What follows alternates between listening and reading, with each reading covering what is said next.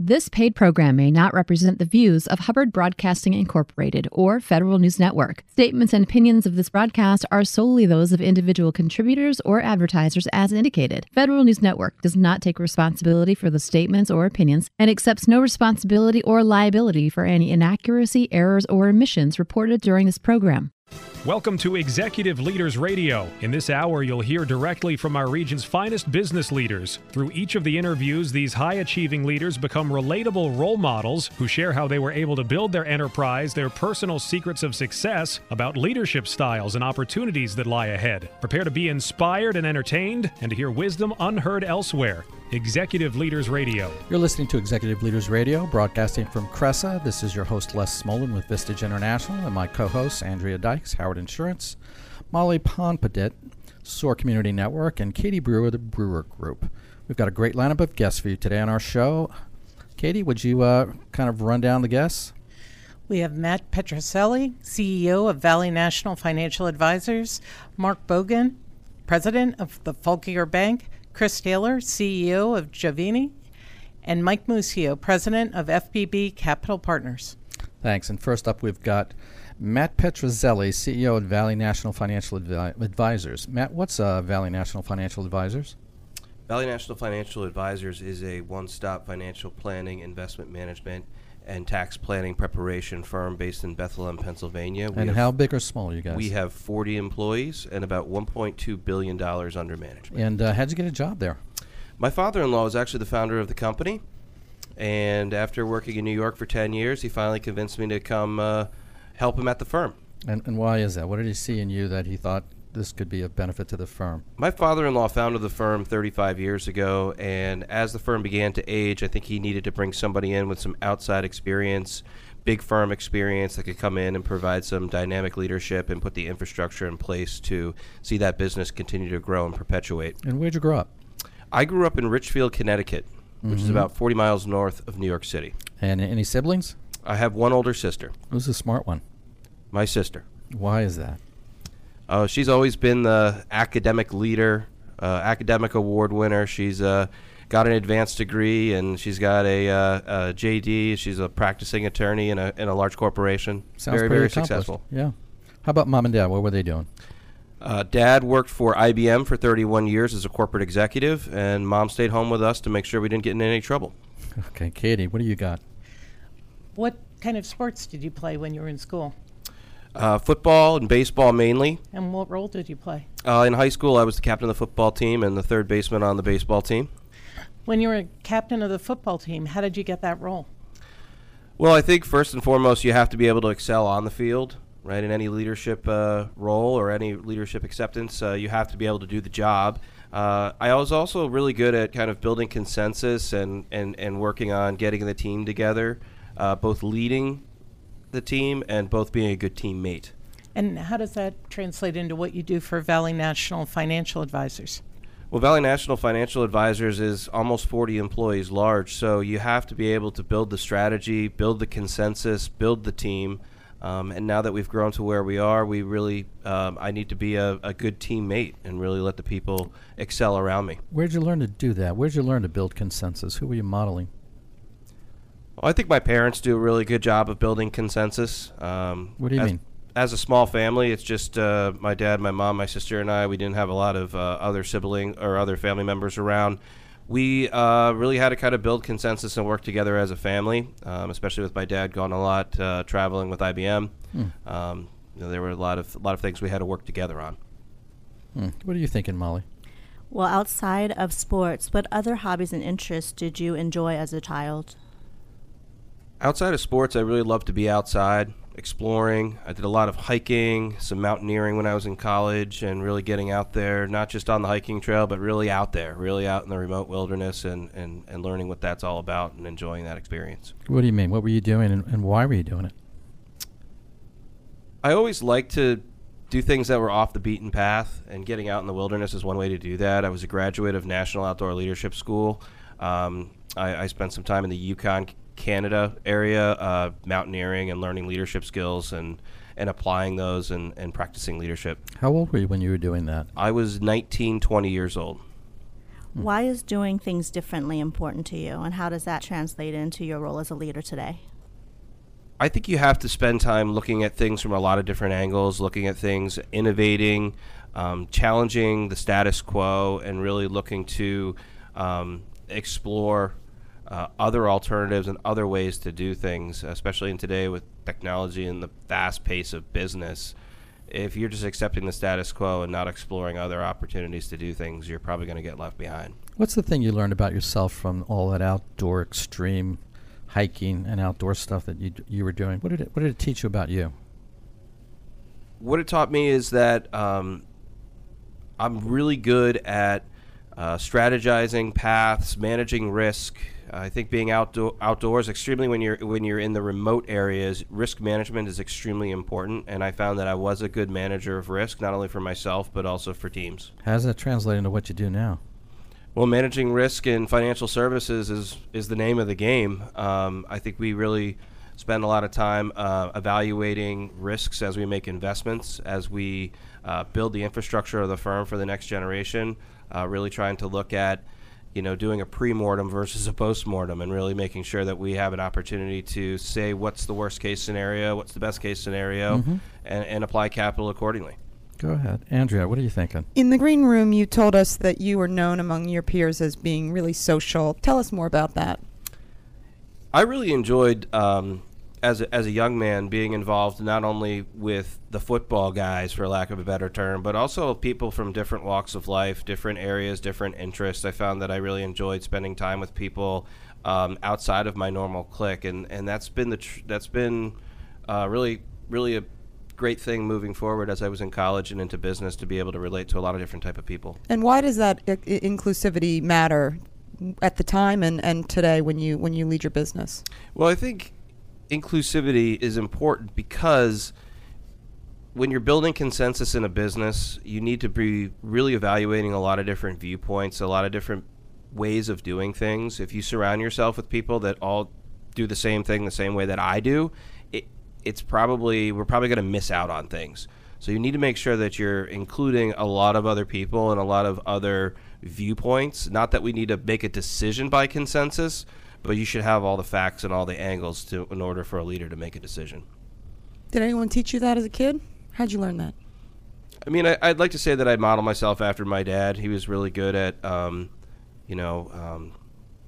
getting people together, hearing different opinions. I obviously didn't see him doing that professionally as a young man. He was in a corporate office, but seeing him do that in our neighborhood or at our country club or another venue where he was volunteering his time, he was very, very good at doing that. Go ahead, Molly. You also mentioned that your father-in-law recruited you, right? What makes your participation in the organization a good fit and a balance to what he brings to the organization? So my father-in-law is extremely intelligent and he's extremely analytical. He's a CPA by trade, and he is a fantastic financial advisor, one of the best I've ever seen, if not the best. And what I can bring to the table is I can bring a fresh look at the overall business structure and the way that we work with our clients and the way that we operate our business, allow him to be great as an advisor and as a founder of the firm, and I can really come in and help carry his vision to the next level, something that he probably doesn't have time or at times the expertise to do. What about Mom? Mom was a stay-at-home mom, you said? Mom stayed at home, yep. And what is it you take from her that you use today? My mom is very caring and compassionate, and I think I take that with me every day as I really try to treat people the way that I want to be treated. That's the golden rule, right? And my mom practiced that very well. Additionally, with my dad gone a lot, my mom was a very strong and independent person, and I saw her do things independently that at the time a lot of other women or other moms were not doing. And so she's an extremely strong, independent person, and I believe that had a big influence on my sister and I to find our own paths of independence. You were aware of that when you were younger or subsequently when you were older? I think I was aware of it when I was younger, and it has, now that I'm a parent of 2 children, I appreciate that more and more every day. Mm-hmm. Molly, were you going to ask a follow-up question there? Were you and your sister competitive, or were you more collaborative in nature growing up? We were more collaborative. We weren't very competitive. She was 3 grades higher than me, so she was great. She really looked out for me as an older sister, and at home we really worked together to make sure that we had a great place to live and a great place to grow up. Sounds like you have a lot of admiration for her. What is it about the way she kind of carries herself that kind of informs how you see her? Yeah, so Jackie was always such a hard worker at school and got a law degree. And what I admire most about her today is just her as a parent and as a very accomplished corporate attorney, how she's able to balance everything in her life. She's got 2 young children herself, and she does it all. She balances it so well, and she does it with grace, and she's just the prime example of a really hardworking parent and a hardworking corporate attorney at the same time. Does she it's know impressive. that you think about her that way? Probably not. She probably will when probably she hears will this. now, yeah. All right, what's the website address, Matt? ValleyNationalGroup.com. Well, we've been speaking with Matt Petrozelli, CEO at Valley National Financial Advisors. Don't forget to visit our website, executiveleadersradio.com, to learn more about our executive leaders, and we'll be back in a moment right after this Business Spotlight. This is Les Smolin with Vistage International, and this is your Business Spotlight. Joining us today is Patrick Heyman, Senior Vice President at the Fauquier Bank. Patrick, what's the Fauquier Bank about? The Fauquier Bank is a community bank based in Fauquier County and Prince William County, Virginia. And how big or small? We are $725 million in assets. Great. What's your role? I am the Director of Wealth Management and Mortgage. What does that mean? That means I oversee all of our wealth management and mortgage activities for the bank. Mm-hmm. And what do you like most about the job? I like most about the job is the people. I'm a people person. I love being with people. I love being with our clients, our employees, and our communities. Have you always been that way? No. I was quiet as a child, very quiet. Came out of my shell in middle school. What happened that created that opportunity for you to come out of that shell? I had the opportunity to go to St. Thomas Choir School in Manhattan, which is the only choir school in this country and one of 3 in the world. And that opportunity opened my eyes and made me more confident in myself and what I could do and what I was capable of. Really, choir? Yes. A cappella or with accompaniment? Oh, with accompaniment, absolutely. Full orchestra, full service, full pieces, all of it. What did you learn about yourself in that? That I had the ability to do something I didn't think I could or wasn't sure that I could. So how do you use that today in terms of your role in the bank? Part of being a leader is having confidence sometimes when perhaps you don't, and showing your team that you have the ability to do something that you're not sure you can either, but you have to go first. And what do clients appreciate about you and the company? Clients appreciate the most about us that we are in our community, we're active, we're engaged, we're involved, we contribute, we give back, and we help in any way we can. That's great. Patrick sounds pretty actually all-encompassing. So we've been speaking with Patrick Heyman. Patrick, what's the website address? www.tfb.bank. That's been Patrick Heyman, Senior Vice President at the Fauquier Bank. Thanks, and this is Les Smolin, and that's been your Business Spotlight. We're back, and you're listening to Executive Leaders Radio. This is your host, Les Smolin. It's my pleasure to introduce you to our next guest. We've got Mark Bogan, President at the Fauquier Bank. Mark, what's the Fauquier Bank? It's a $750 million community bank in Fauquier and Prince William counties. And how'd you get a job there? I started my career in Charlotte, North Carolina in 1990 with the Wachovia Bank, and then went to Bank of America, and then in 2000 started in community banking and progressively got smaller. But I started with the Fauquier Bank 3.5 years ago. And what was the reason for you coming to work with them at that point? So I was with a small community bank in Charlotte, North Carolina that was a turnaround, and me and several other executives came in and were successful in turning the bank around. And so once we were able to do that, I looked around at what the next opportunity would be, and I got a call from an executive recruiter that I knew, and the Fauquier Bank was looking for a CEO. Their previous CEO had announced his retirement in March of 2015, and so I joined the bank in February of 2016. Great. Where are you from? Originally from Beaufort, South Carolina. From Beaufort. Now, you have any brothers or sisters? I have one older sister. And what's it like being the younger brother? It's fantastic. So she paved the way, made all the mistakes, and then I got to come along behind her and be the golden child. Okay. Not really. And Mom and Dad, what were they doing? Mom was a executive assistant at the school board in Union, South Carolina, and my father was a CPA and the chief financial officer for the local hospital. So they're pretty involved in the community there. Both very involved in the community and also very involved in their kids and church and all the other things. Church and community, those two things kind of play, same side of the same coin for you? Absolutely. What do you mean? Well, church being the most important, being the most important foundation in my life, and as a result of both my parents being strong believers, so church has always been a central role in me and in my life. And then community, working in the community banking industry, community is critically important, and contributing and giving back and participating in the community is vitally important for me and for our organization. Yeah, let me throw this to Molly. You wanted to follow up on some questions on family values there? Yes, I did. So in the Green Room, we talked a lot about Dad leading by example, and that he, through his actions, showed up. So how do you then use those values today, and how do you lead by example with your team? So I try to lead by example by always being willing to do whatever is necessary in order to be successful. And I say that success is a function of outcomes, not activity. So whatever it takes to be successful is what we should do. But leading by example means that you'll do whatever is required, and that you'll encourage and help and coach and mentor and motivate others. But it's just being willing to do whatever is required in order to be successful, and not putting yourself above anything. Where'd you learn that? Learned it from observing my parents, I think, primarily, and then learned it by whatever success in different organizations, be it basketball teams or baseball teams growing up, or in school, and working in groups in school, or in other ways, just observing and seeing people be successful by working hard, and not necessarily being a cheerleader, but being somebody that's willing to dig in and do whatever it takes to get the job done. Go ahead, Katie. How did your father demonstrate that to you?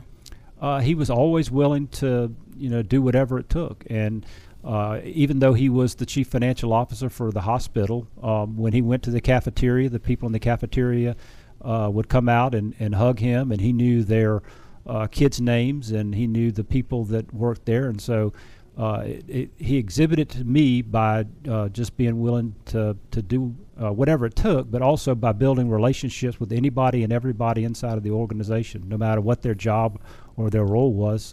He built a relationship with them. And how does that translate to how you run Fauquier County Bank? Well, I like to think that everybody on the team is a part of the team, and what I tell the organization and the people that I work with is, although we like to think of ourselves as a family, we're actually a team.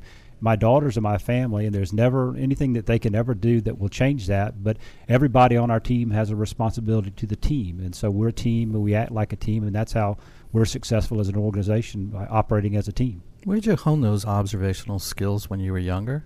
By participating in teams and being involved in sports primarily, and learning that teamwork is important, and no one person is more important than the other, and everybody has to do their job to the best of their ability with a mindset of excellence in order for the organization to be successful. Yeah.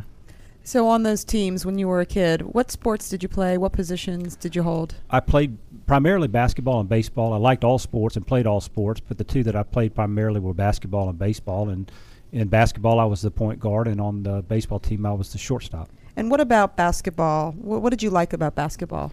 It was five guys working together as a team to be successful, and preparation and practice. Although I didn't love practice, but it was part of what made us successful. We had a great coach who was very organized and very disciplined, and I learned a lot from him and watching him and how he organized practices. And we practiced with an intent to be excellent, and that enabled us to win games and be successful. And what do you bring from that experience to your role today at the bank? Be organized, be prepared, have a strategy, have a plan, know what you want to accomplish, and that's a big part of being successful, is just being organized and know what it is you want to accomplish.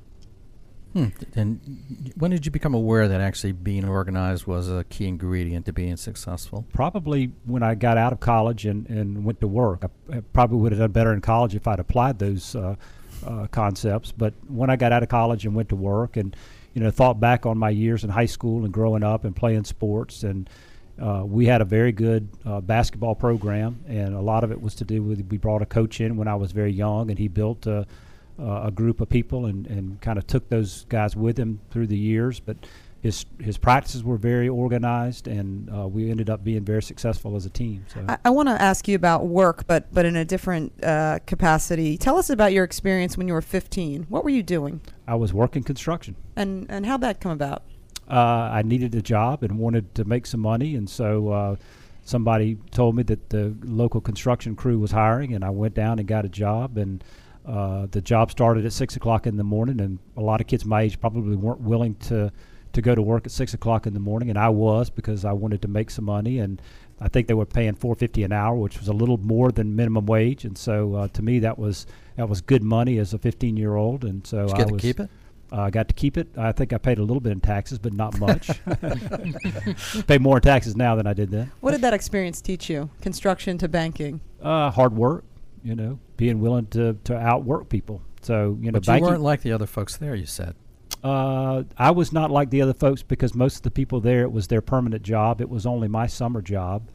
But it taught me that, hard work is critical because banking is a commodity. And so, the way that we deliver value is by providing better service. Our product is the same as every other bank or every other financial institution. It's a commodity. It's the same size, shape, and color as every other organization. So we're successful by delivering, a little higher quality of service, being a little more agile and a little more flexible and responsive. You had made a comment during the green room that you hated failure more than success. What do you mean by that? I hate to lose. I can't stand to lose. And I love winning and I love being successful, but what drives and motivates me more than anything else is just hating to lose. I'm not a good loser. Now, I'm a gracious loser, but I hate losing. What's the significance of losing? I mean, I equate it with failure. What do you equate it with? I equate it with not being the best and failing and not achieving your goal, not accomplishing your objective, and somebody being better than you. And I want to be the best at everything that I do, whether it's playing basketball or playing my kids in tic-tac-toe. I want to win. But you also mentioned at the same time the importance of family values and ethics, and so it seems to me that you want to win, but not at any cost.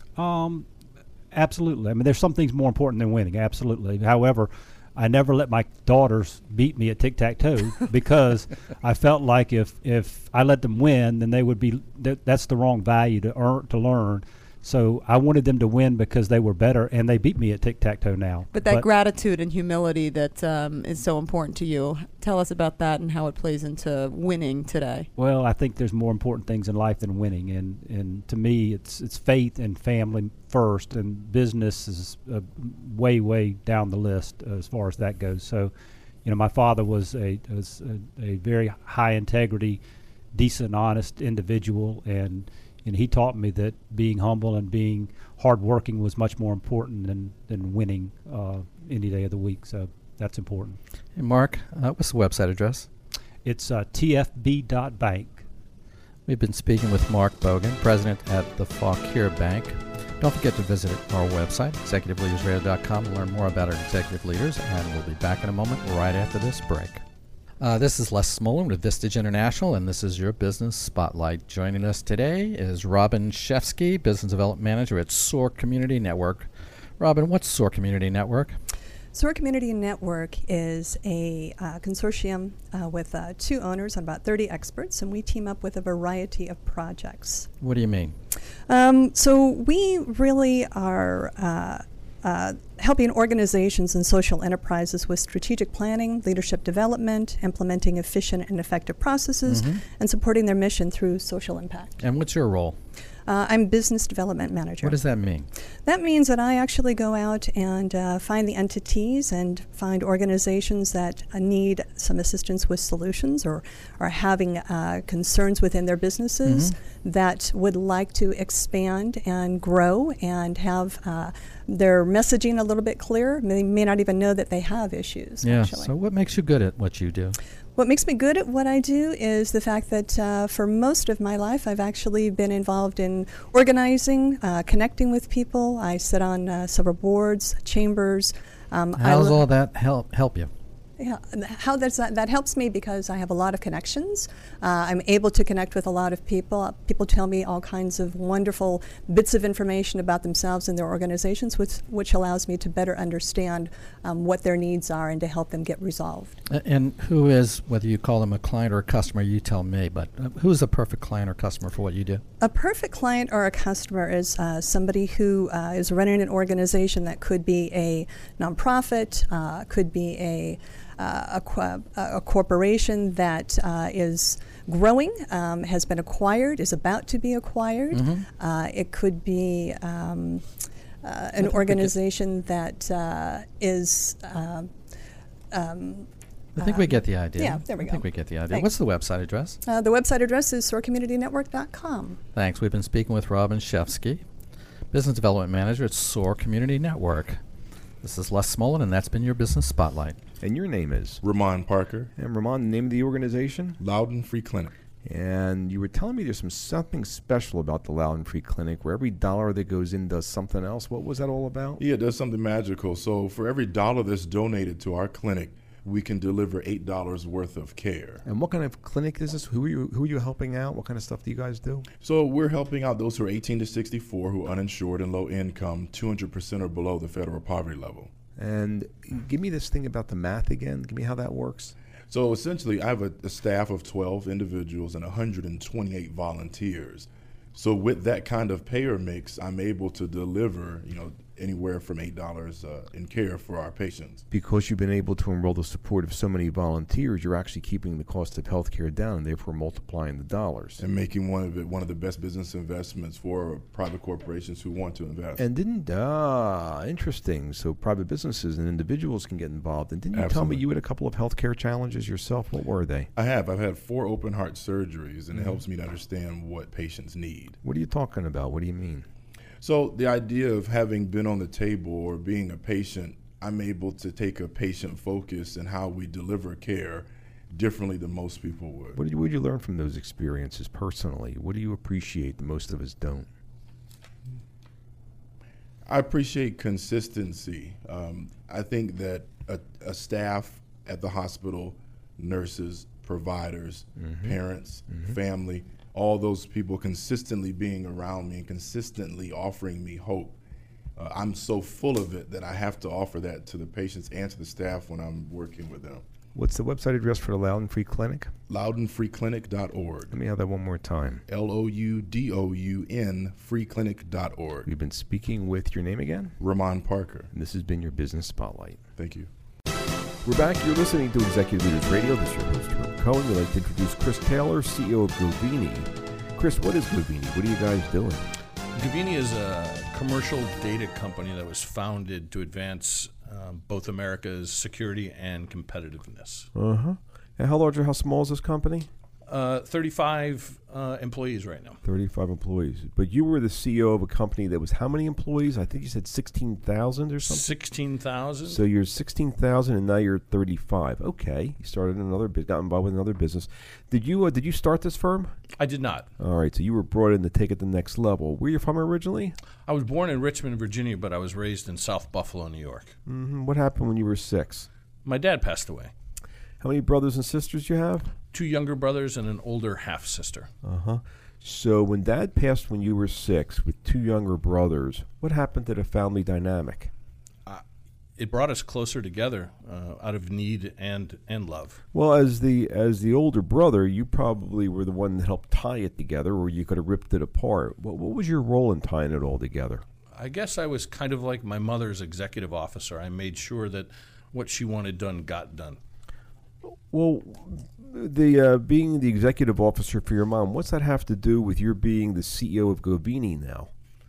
Well, I think that the translation is any business, any small startup that is working its way through needs to get things done, and being pivotal in that is important. And let's see. So you also mentioned there was a bit of an issue growing up, a young boy without a father. Tell us about that. Sure. People around me had their fathers taking them to father-son picnics, things of that nature. But what was really most important, what I learned later in life, is I wasn't raised by my biological father, but I was raised by 50 neighborhood fathers. What do you mean? What are you talking about? Give me an example. People in my neighborhood's very close. So fathers of other families would certainly act as your father if you were doing something well or if you were doing something out of line. Like, give me an example of what they would teach you. How to shave for the first time. Huh. Let me ask you a question. So I understand that you were raised with 50 dads. Somebody would teach you how to shave and everything else. How have you become everybody's father? Well, let's see. You were the CEO of a 16,000-person company, weren't you? I was. Did it ever occur to you that you were the master father? I don't think I ever looked at it that way, but it's certainly a central figure in helping. Do you see a similarity there? I do. What is it? That all organizations need a figure of certainly patience, but also a stalwart that's going to be there. Mm-hmm. Just want to make sure I understood, Andrew. Chris, did Mom ever remarry? She did not. And what did that teach you about Mom, or in general? My mom believed that she was married to one person, whether my dad was alive or not, and it gave me it made me revere women more with her persistent patience. What do you mean by that? Revere women? My mom raised 3 young boys by herself in not very good financial circumstances, and she did it with grace and dignity. I got this sense in the green room, you have a real strong sense of loyalty. Tell me how that plays out today. Well, I'm certainly very loyal to my brothers, no matter what, but it also develops a loyalty across any organization that I've chosen to associate with. Why is that so important, that loyalty? I read people suing other people in business. What are you talking about loyalty? You can't win and win big if your organization is not a loyal organization. Wow. There's no harmony, there's no alignment without a loyalty. Well, I'm not arguing. You built a business of 16,000 people and sold it. Now you're starting another one at 35. You must know what you're talking about. Daniel? Yeah, so you talked a little bit earlier about, having the 50 fathers, but I want to kind of get a little bit more into that. I mean, can you talk a little bit about the things that they were teaching you and what you learned from having 50 different perspectives? Sure. So all of these perspectives and weighing them has helped me today. For instance, we do a lot of work in the Pentagon. It's a Fortune 1 organization with a $750 billion budget. The ability to negotiate and navigate various points of view inside that building, for me, is a direct result of hearing and weighing the various different thoughts of my 50 fathers growing up. Alex? Chris, in the green room, you talked about playing a lot of sports. What was your favorite sport? Rugby. And what role did you play? I was a hooker. Man, that's tough being in the pack. What did you learn playing hooker? That every once in a while you have to spread the paint across a bunch of loyal brothers. And how's that translated into how you are as a CEO? Well, I think we shouldn't endeavor to do anything in business or life if we're not going to do it with people that we care about and who are equally committed to the same vision. That's excellent. Now, you've had a chance to be CEO of a 16,000 organization. What's different and similar about being a CEO of a 35-person company? Day and night, moon and sun are the differences. Certainly playing with your own money in a startup versus using other people's money in a large organization is very, very different. It's a different stomachache that you get. But I think the similarities are if you do it right from the beginning, you can grow a culture that outlasts you. And that's how businesses ultimately become great. They outlast whoever the CEO is at the time. John? So tell us about your military service. I spent 14 years in the Marine Corps as an enlisted infantryman and Force Recon Marine. And what did you learn in that 14 years? What are the key things you took away from that? I think certainly discipline, but I think above and beyond that, that a shared values and a strong culture gets you through anything. So, do you have any kids? I do. I have a 27-year-old daughter named Erin and a 22-month-old daughter named Lucy. So you mentioned strong respect for strong women, shared suffering with brothers, and discipline.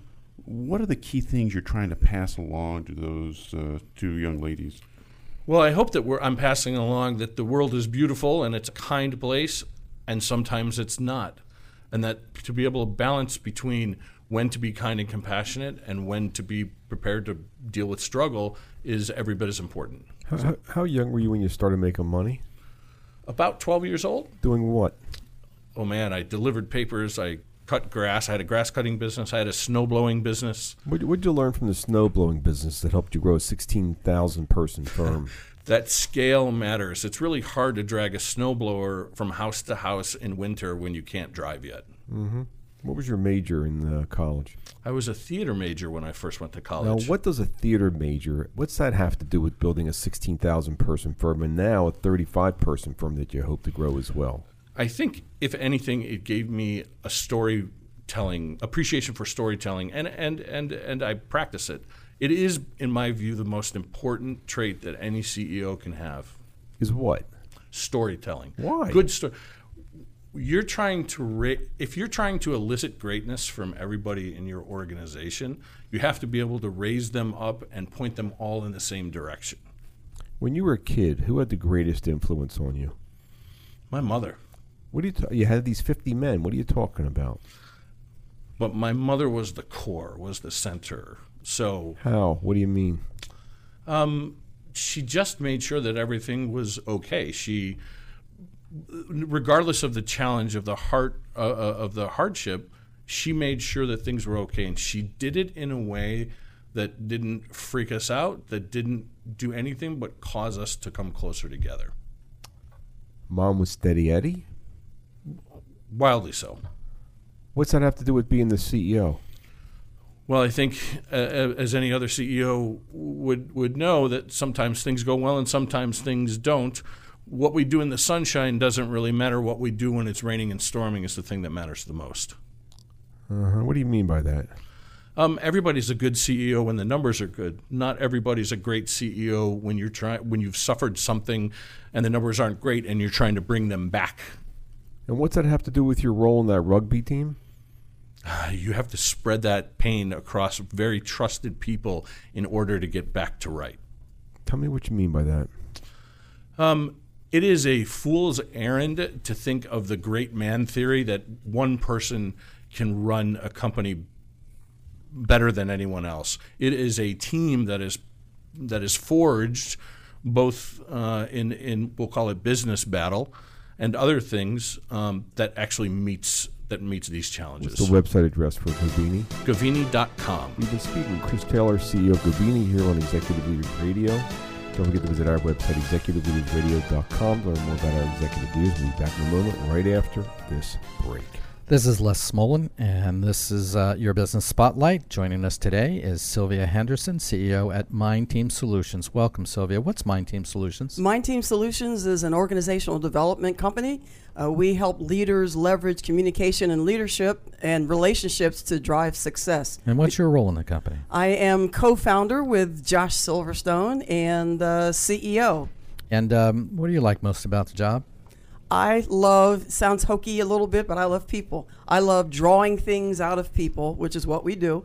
And I can see things that other people don't see. I don't mean that kind of weird, but so when people are talking, I love asking questions and listening, and then I can hear things and see things that they don't see. And that's the foundation of what we do. When did that gift show up for you? Probably early in childhood. Where'd you grow up? Grew up in Philadelphia, Pennsylvania. And what were you doing 8 to 14 that kind of solidified the idea that you had this ability to kind of to hear things or in between the lines, pick things up that others couldn't? Girl Scouts. I attribute everything I do to Girl Scouts, my leadership, and later motorcycling, believe it or not. What do you mean Girl Scouts? And then we'll get to motorcycling. So Girl Scouts, I was actually Girl Scouts got me my first job because I practice leadership skills. I'm an only child, and the only way to lead and the only way to be with other people and practice that was through another group, and Girl Scouts did it. And what's the motorcycle experience that added to that? Well, as a motorcyclist, I'm used to being the only one in a room that does something different. Viewers can't see, but as an African-American female, I'm used to that. And motorcycling just added one more uniqueness. I love being unique. And who's the perfect client for you? Perfect Client is a company, or actually the leadership, that really believes their people are their best asset, typically about 100 employees or more. And what's the website address for your company? MindTeamSolutions.com. Thanks. We've been speaking with Sylvia Henderson, CEO at Mind Team Solutions. This is Les Smolin with Vistage International, and that's been your Business Spotlight. Want help building your business with help from this show's CEOs? Our CEOs can help you uncover more opportunities, grow your sales, connect you, help you raise money, all the big issues, because our CEOs have been there and done that, succeeding in creating millions of jobs and earning millions of dollars. And some are available to advise you. Now, email mentors@executiveleadersradio.com. That's mentors@executiveleadersradio.com. The same CEOs you've heard on the show for 10 years may be willing to help you build your business, uncover new opportunities, grow your sales, connect you, help you raise money, all the big issues, because our CEOs have been there and done that, succeeding in creating millions of jobs and earning millions of dollars. Some of the CEOs who have appeared on our shows over the last 10 years may be willing to help you grow, assuming you're serious about your success, serious about your own success, because it all starts with the leader. If you're serious about creating your own successful business, or truly committed to putting your nose to the grindstone and doing whatever it takes to make your business successful, we may be able to match you with successful CEOs who have created millions of jobs and earned millions of dollars to help you create your success. We've established unique relationships with a unique universe of over 7,000 CEOs who have created substantial wealth for their companies, their teams, and themselves. These women and men get the build in their blood and often continue to start and build businesses even after they've created substantial wealth for themselves because they love the challenge of building a business. Perhaps we can present you and your business to some of these CEOs to gain their interest in helping you. Now, email mentors@executiveleadersradio.com. That's mentors@executiveleadersradio.com to hopefully match you with some of the CEOs we've had on the show for the last 10 years. mentors@executiveleadersradio.com. We're back, and you're listening to Executive Leaders Radio. This is your host, Les Smolin with Vistage International. It's my pleasure to introduce you to our next guest, Mike Musillo, President at FBB Capital Partners. Welcome, Mike. Mike, what's FBB Capital Partners? We're a full-service wealth management firm located in Bethesda, Maryland. And how big or small are you guys? We have $1.2 billion in assets under management, and we have 15 employees. And how'd you get a job there? I met one of the co-founders of the firm, Susan Fulton, about 17 years ago, and I was working for another shop, and we were referring business to FBB Capital. And Susan had courted me. I joked that she courted me longer than I dated my wife. So, and I ended up there about 6 years later. What did she see in you that basically said, I would love to have this gentleman working here for us? I think she saw somebody who worked well with clients and had some confidence in working with people that were much older than me at the time and had money and not afraid to ask questions, but also somebody that complemented some of the analytical team that she had already put together. Where are you from? I grew up in Columbus, Ohio. Columbus, Ohio. In Columbus, Ohio, or outside? I went to school in Westerville, but the zip code was Columbus. Okay, and any brothers or sisters? 2 younger brothers. And were they smarter or? Both very much smarter than I. Both valedictorians of their respective classes. Really? Yes. And what was the thing that you seemed to excel at, if it wasn't being the valedictorian of their schools? I was probably the more social of the three, the one who organized games at the park or going fishing with friends or getting a group of guys and girls together to go to the swimming pool, whatever that might be. Sounded like you used the term earlier, little rascals. Yes, what do you mean by right. that? Well, each of my brothers, we were 2.5 years kind of in scale apart from each other. So we had, it looked like Little Rascals or Stand By Me, 20 kids on bikes going to the park. And your role was what? Well, usually I'd start the phone chain in the morning to get that group together. So you were the guy who got everything started. Yep. Huh. Right. Okay, what were Mom and Dad doing? Mom and Dad were both civil servants. Dad worked for Adult Parole Authority for the state of Ohio. My mom was worked in the accounting department for a local municipality, and Dad had a carry-out with my uncle for the first 13 years of my life. Molly, you want to ask some questions around that? Yeah, so as a young adult, what were you exposed to? What kind of activities or work that led you to care about financial services? Yeah, so, I mean, Dad had the carry-out not only because he enjoyed doing it, because we needed the additional income when Mom was staying home, and so I got exposed to him coming home from one job and turning around 2 nights a week, going to another, and then on the weekend, spending one day on the weekend, and then I would go with him, usually with my younger brother, and spend some days on this weekend sweeping out the shop and How old restocking were you? shelves. I was probably 8, 9 when we were doing that on a pretty regular basis. I mean, you weren't out playing? We were out playing quite a bit as well, but we would go typically in the morning from like 9 to 12 on Saturday mornings. What else are you thinking, Molly? What did your parents teach you about money? Were there certain things that you just witnessed that helped you to process and lead you to really choose this path? Yeah, we didn't have a ton of it, so they were good budgeters. My brothers and I think from the time we could put food in our mouths, were trying to eat them out of house and home. So whenever it was led to something whether it was a project in the house, putting on an addition, something like that, they always saved that money up before we did anything. They never borrowed to do that, and so you were aware of that at the time? No, at the time I was not aware of specifically. I mean, my brothers and I joke, we didn't really have an awareness of that until after the fact, right? But so you and your brothers all worked in the store with your father? yeah, we would take turns, and as my younger brothers got older, I would always vie for working on the morning that my uncle was working, because he would actually give us $5 and a pack of baseball cards, where my dad would give us the pack of baseball cards. So did your father know you were playing him? He was privy to what my angle was, for sure. And why did you work in the store at that young age? It was an opportunity to spend time with Dad and my brothers and meet people. I mean, it was it was the neighborhood market, right? So you'd see the same folks that I'd see on the football field or a baseball diamond. I'd see the parents and the kids come in, and it was a social thing. What did you learn from that experience that you bring to your current job? Well, I think any opportunity to be involved in the community and be out in front of whether it's coaching kids sports or involved with the church, that's something that's part of my DNA. What do you mean?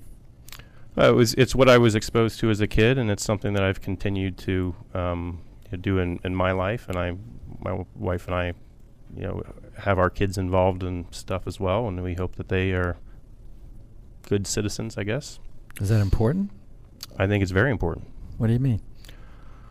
Well, if we're not all good citizens, then we're subpar citizens, and that wouldn't be as fun of an active and enjoyable place to live, I don't think. And does that show up at work for you too? Yeah, it does. We try to be good corporate citizens. We the firm independently, and then obviously the partners and the employees privately, all fund and spend time doing things that are important to them, and things that can enhance the community. Mm-hmm. For sure. Katie, do you have a follow-up there? What was your first job when you started earning money? My first job was paper boy. I had a daily paper route when I was in a weekly paper route when I was in 6th grade, and then I was able to get on the Columbus Dispatch in the 7th grade, and I held that route for 3 years. And what did you do differently than other kids? Well, I got up at 5:15 6 mornings a week, or 6 mornings a week, and 5 on Sunday. But I was a young paper boy for the daily route. And I learned quickly on the weekends that when you went from 70 papers during the week to the Sunday papers, that it was good to hire my younger brothers to help me drop the inserts on Sundays. So there you are, instigating and organizing all over again. That's right, family affair. Did we miss something about the crew? You had some experience with crew, sport-wise. Yeah, I played kind of traditional sports through high school, but I went to a large state university, Ohio University, and I did not have the basketball skills to walk on to the team, though I tried. But I did have, I had some height, so I joined the rowing team. And my junior and senior year, I was captain and president of the rowing program. How'd that shape you? It was a great experience. What do you mean? We were a club team racing against varsity programs, and so we, I say that we had, most crew teams had kind of a 6'3" average height, and we had, the front and the back of the boat were 5'6", and then we towered in the middle at 6'8", and so to make sure that everybody's rowing along together, you had to kind of, adjust everybody's swing pattern a little bit, everybody's stroke, and it was just a fantastic experience. Andrea? How'd you pick crew? It kind of picked me. I was working out in the gym one day, and they were recruiting people, and I think they were looking for guys that were 6'4", and so it chose me. And those guys are still some of my best friends. I was in many of their weddings. Many of them were in mine. I married my coxswain. My wife was my coxswain my junior and senior year, which was kind of taboo at the time, but it's so you mentioned in the green room that you were sort of not a natural leader, but a reluctant one. Did that start showing at crew, or was there a time earlier than that? It did. The people who actually founded the club were a couple years older, and we all knew that they were going to be graduating, and they asked me to step into that role as the president of the team, which had not only team responsibility for practicing and competing, but budgetary responsibility and fundraising responsibility. Other than your height, though, why do you think they picked you? I think I was somebody that got along with everybody. I was never. I've tried to be open-minded to all ideas, and know that I'm far from know everything. And we were trying to corral 40 guys and 6 women coxswains, and I think that was probably the number one reason. And do you think those are similar traits that they saw in you to bring you to where you are today? I think so. It certainly has not hurt me, right? To be willing to have and foster relationships with people of all walks of life and different value systems and everything else. That's definitely probably been a pretty significant key to any success I've been fortunate to have. How do you use that at work now? Well, the boat swings best with I've learned to make the boat swing with people of all different kind of backgrounds and different strengths and weaknesses, and so trying to build that team and complement those different characteristics is I would say my most important job function today. That's great, Mike. Hey, Mike, what's the website address for FBB Capital Partners? It's fbbcapitalpartners.com. We've been speaking with Mike Muscio, president at FBB Capital Partners. Katie, can you run through the guests that we had today?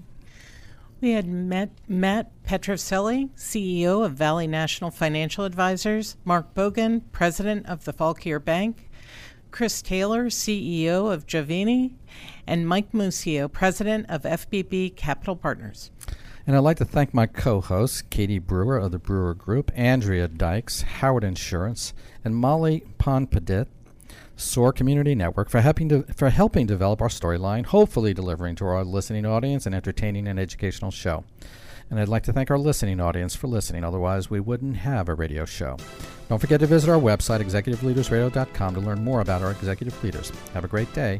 Bye. Thank you for tuning in. You've been listening to Executive Leaders Radio, the region's premier radio show highlighting local executive leaders. We hope you've enjoyed the show here on 1500 AM. You can learn more about Executive Leaders Radio by visiting executiveleadersradio.com or tune in next time right here on 1500 AM. That's executiveleadersradio.com.